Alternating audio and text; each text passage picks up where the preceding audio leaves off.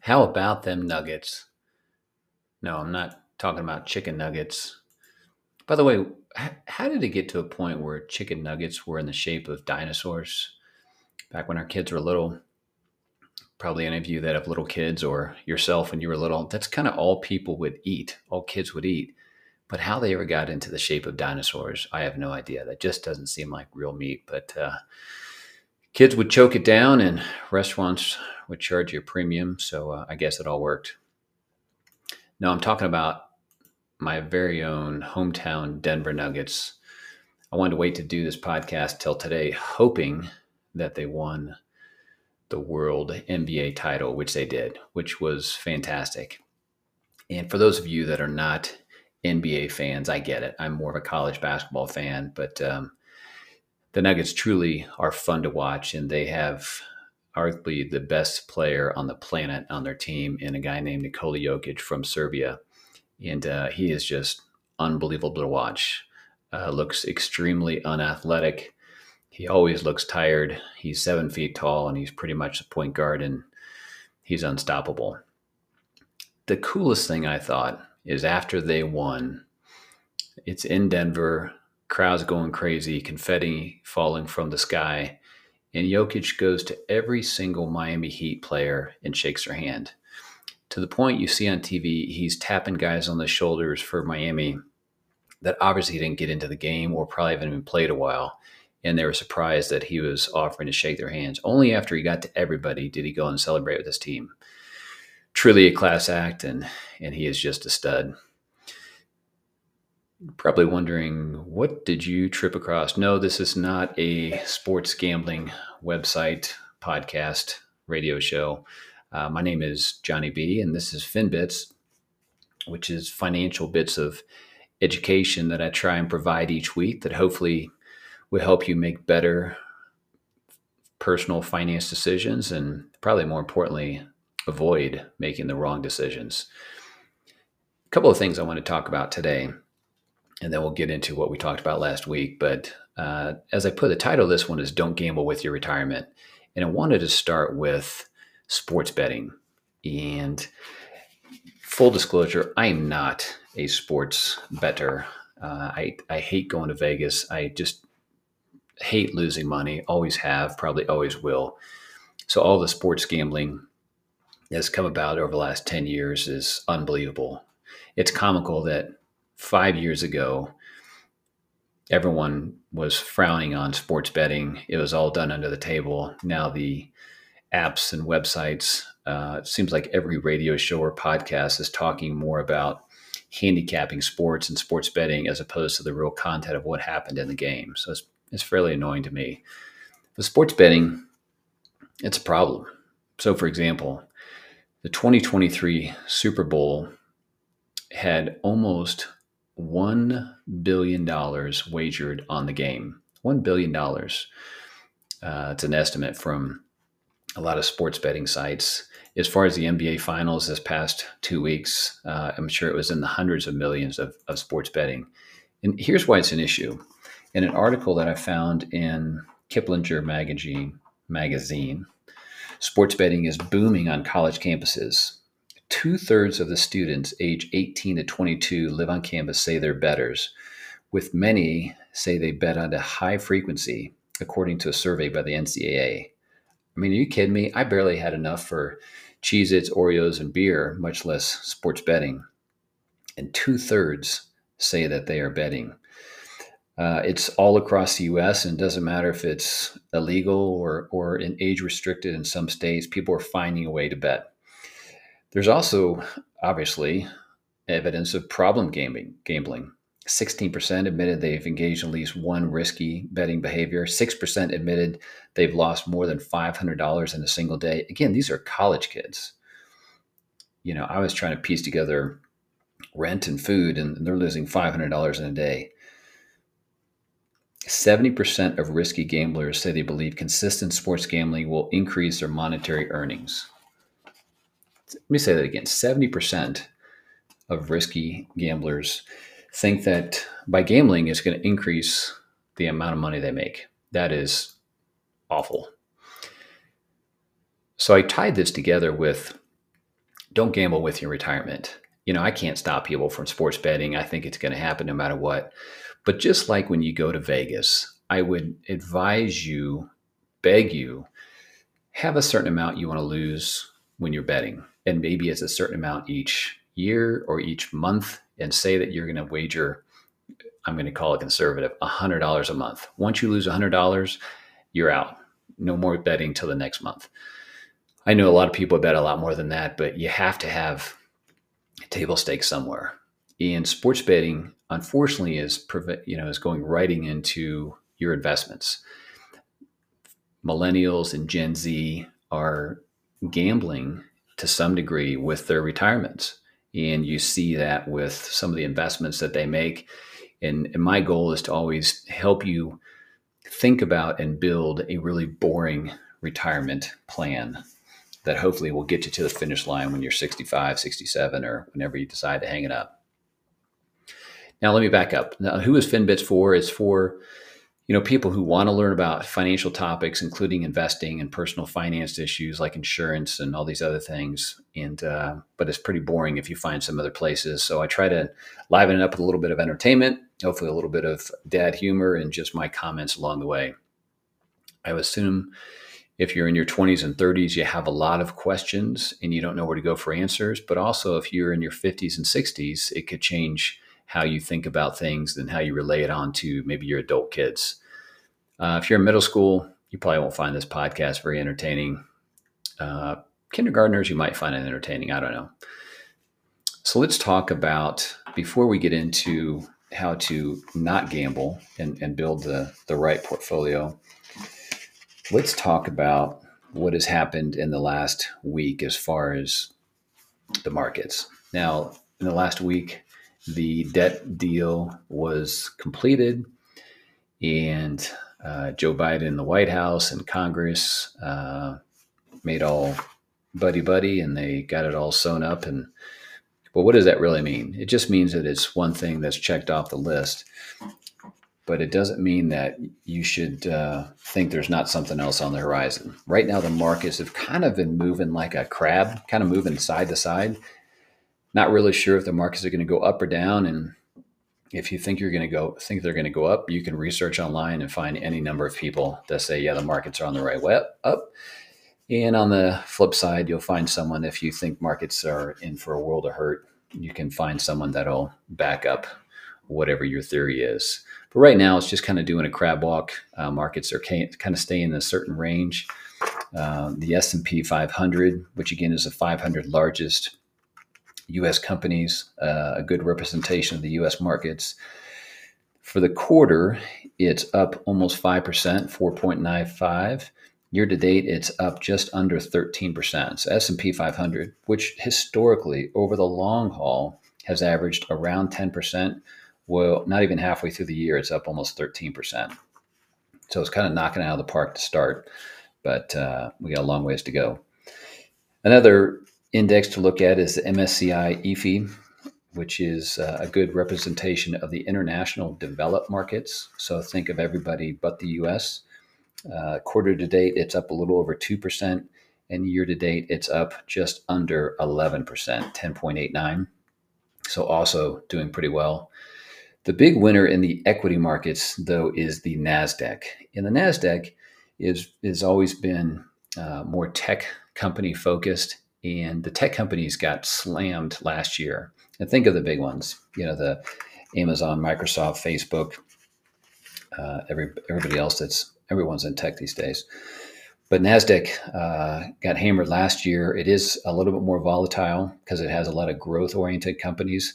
But quarter to date, it is up 8.68%. And for the year, it's up over 27%. Now, it hardly seems that can be sustainable for the whole year, but it certainly has got off to a roaring start.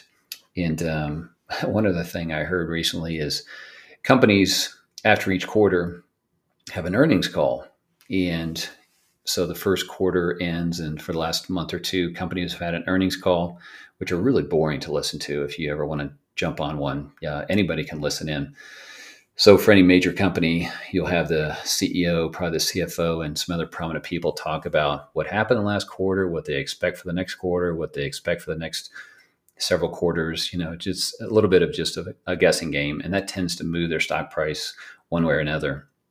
But an interesting fact is 40% of the companies that had earnings calls at some point during the earnings call mentioned artificial intelligence.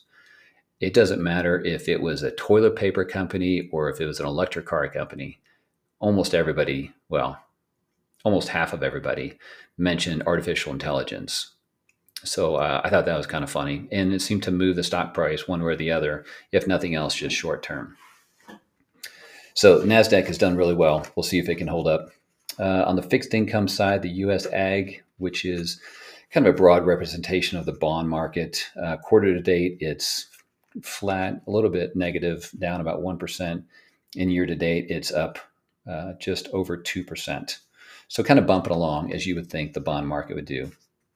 And then finally, the kind of conservative look at things, the 10-year U.S. Treasuries, the current yield is hovering around 3.75%, which is really good because if you look 3 years ago, June of 2020, the 10-year Treasury was paying 0.84 on the yield side. So it's gone up about 3 percentage points if you want a place to park your conservative money.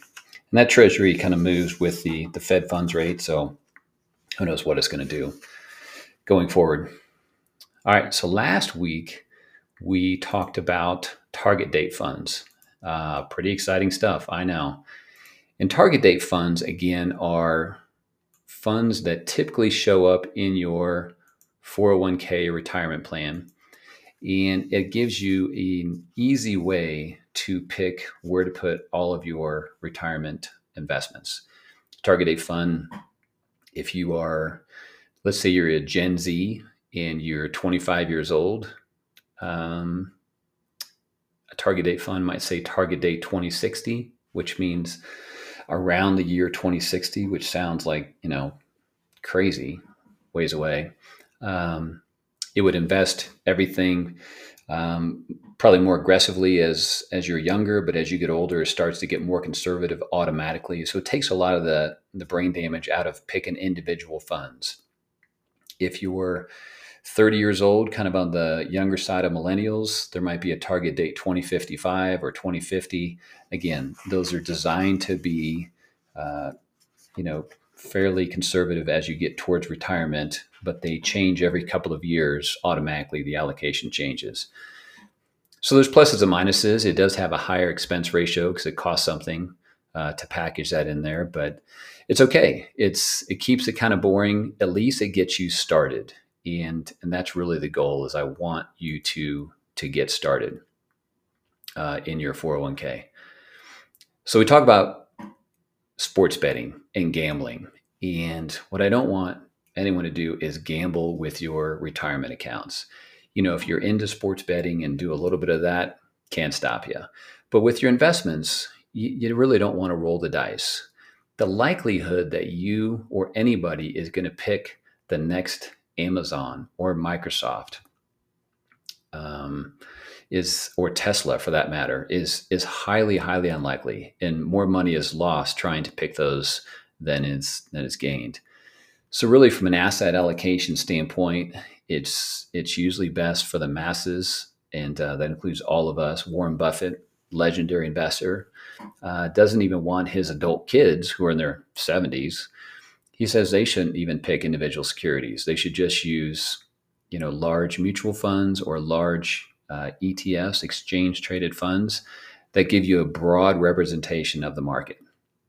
But I want to go one step deeper. In a previous podcast several weeks ago, I talked about whether you should put money into a Roth 401k or a traditional 401k. It kind of depends on your age, but I think you should probably do both.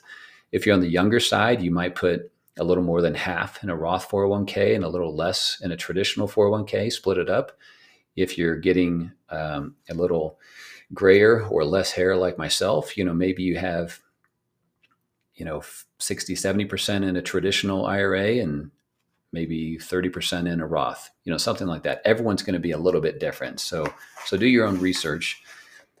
But the biggest thing to add to this is to contribute to your 401k and increase it every year if you can. So the goal, according to a study, the goal is to add about 15% a year, 15% of your income towards retirement every year. So that includes any matching contributions or profit sharing that your employer might make to your workplace retirement account, either a 401k or 403b. So let's do some easy math. So let's say that you are making $50,000 a year. Well, 15% of your income is $7,500 a year. If you are making $100,000, well, 15% of your income is $15,000 a year. So wherever you fall in between those, try and contribute 15%. So again, 10 or 12% of that might be your own contributions, and then 3% or more might be your employer with a match or something like that. 15% is a pretty good goal. And now I know it's hard to start out at 15%, especially when you're just getting into the workforce and you just got your first apartment and you're trying to find a couch and coffee maker and NutriBullet for all your smoothies, all the important stuff. But the earlier you can get started, as I've said 1,000 times, the better with your retirement savings. So let's say that you can only put in 5%. That's okay. At least get to where the match is for your employer. And then the goal would be to add at least 1% a year. And if you look at your 401k plan or 403b plan, you can do that automatically. Most plans will offer, an automatic increase at the start of each year of 1%. So maybe you start at 7 or 8% and you just add 1% a year. Fantastic. Because here's what can change. Let's say that you increase your contribution. Let's say you're 35 years old. You're earning $60,000 a year, and you want to increase your contribution by 1% a year, all the way until you reach retirement age of about 67. If you add 1% a year with just a basic growth rate of 4% on your portfolio, then, and also your salary is increasing, that's an additional $85,000 by the time you hit retirement, just by 1% a year, which is less than $12 a week. Unbelievable. If you're 45, then it's less than $14 a week. And if you're 55, it's $60 a week. But you can see the earlier you can start, the much better, and just set it and forget it. So hopefully that helps. I've had many people ask me, how much should I be saving for retirement? Well, again, I would target a goal of 15%. And if you can do that and increase it by 1% each year, then fantastic. Now, some folks who are gig workers or just don't have a 401k at work, you're with a smaller employer, you can absolutely start your own IRA, and you can put in about $6,500 a year in 2023. And you can set that up with any major custodian. And again, that's not that much. It won't get you to retirement, but at least it's something. So hopefully that helps. I think it's a target of 15%, and then increasing at 1% each year is certainly a worthwhile goal. All right. So what's your takeaway? What's your go bit? Is number one, don't gamble with your investments. If you end up choosing a target date fund, fantastic. And then your go bit is to go see what are you invested in and see if you can increase it 1% each year or immediately. My guess is if you increase it 1%, you're not even going to miss the difference, which is fantastic. And your future self, your 67-year-old self that's, sitting on the golf cart, driving around looking for your golf ball, that 67-year-old is going to thank you because you started this, 40 years ago. All right. Hopefully that helps. I think everyone's celebrating the Nuggets win. Hopefully they have made it back home by now. And I think there's a parade in a couple of days I got to get ready for. But as always, thanks for tuning in. Hope you have a great week.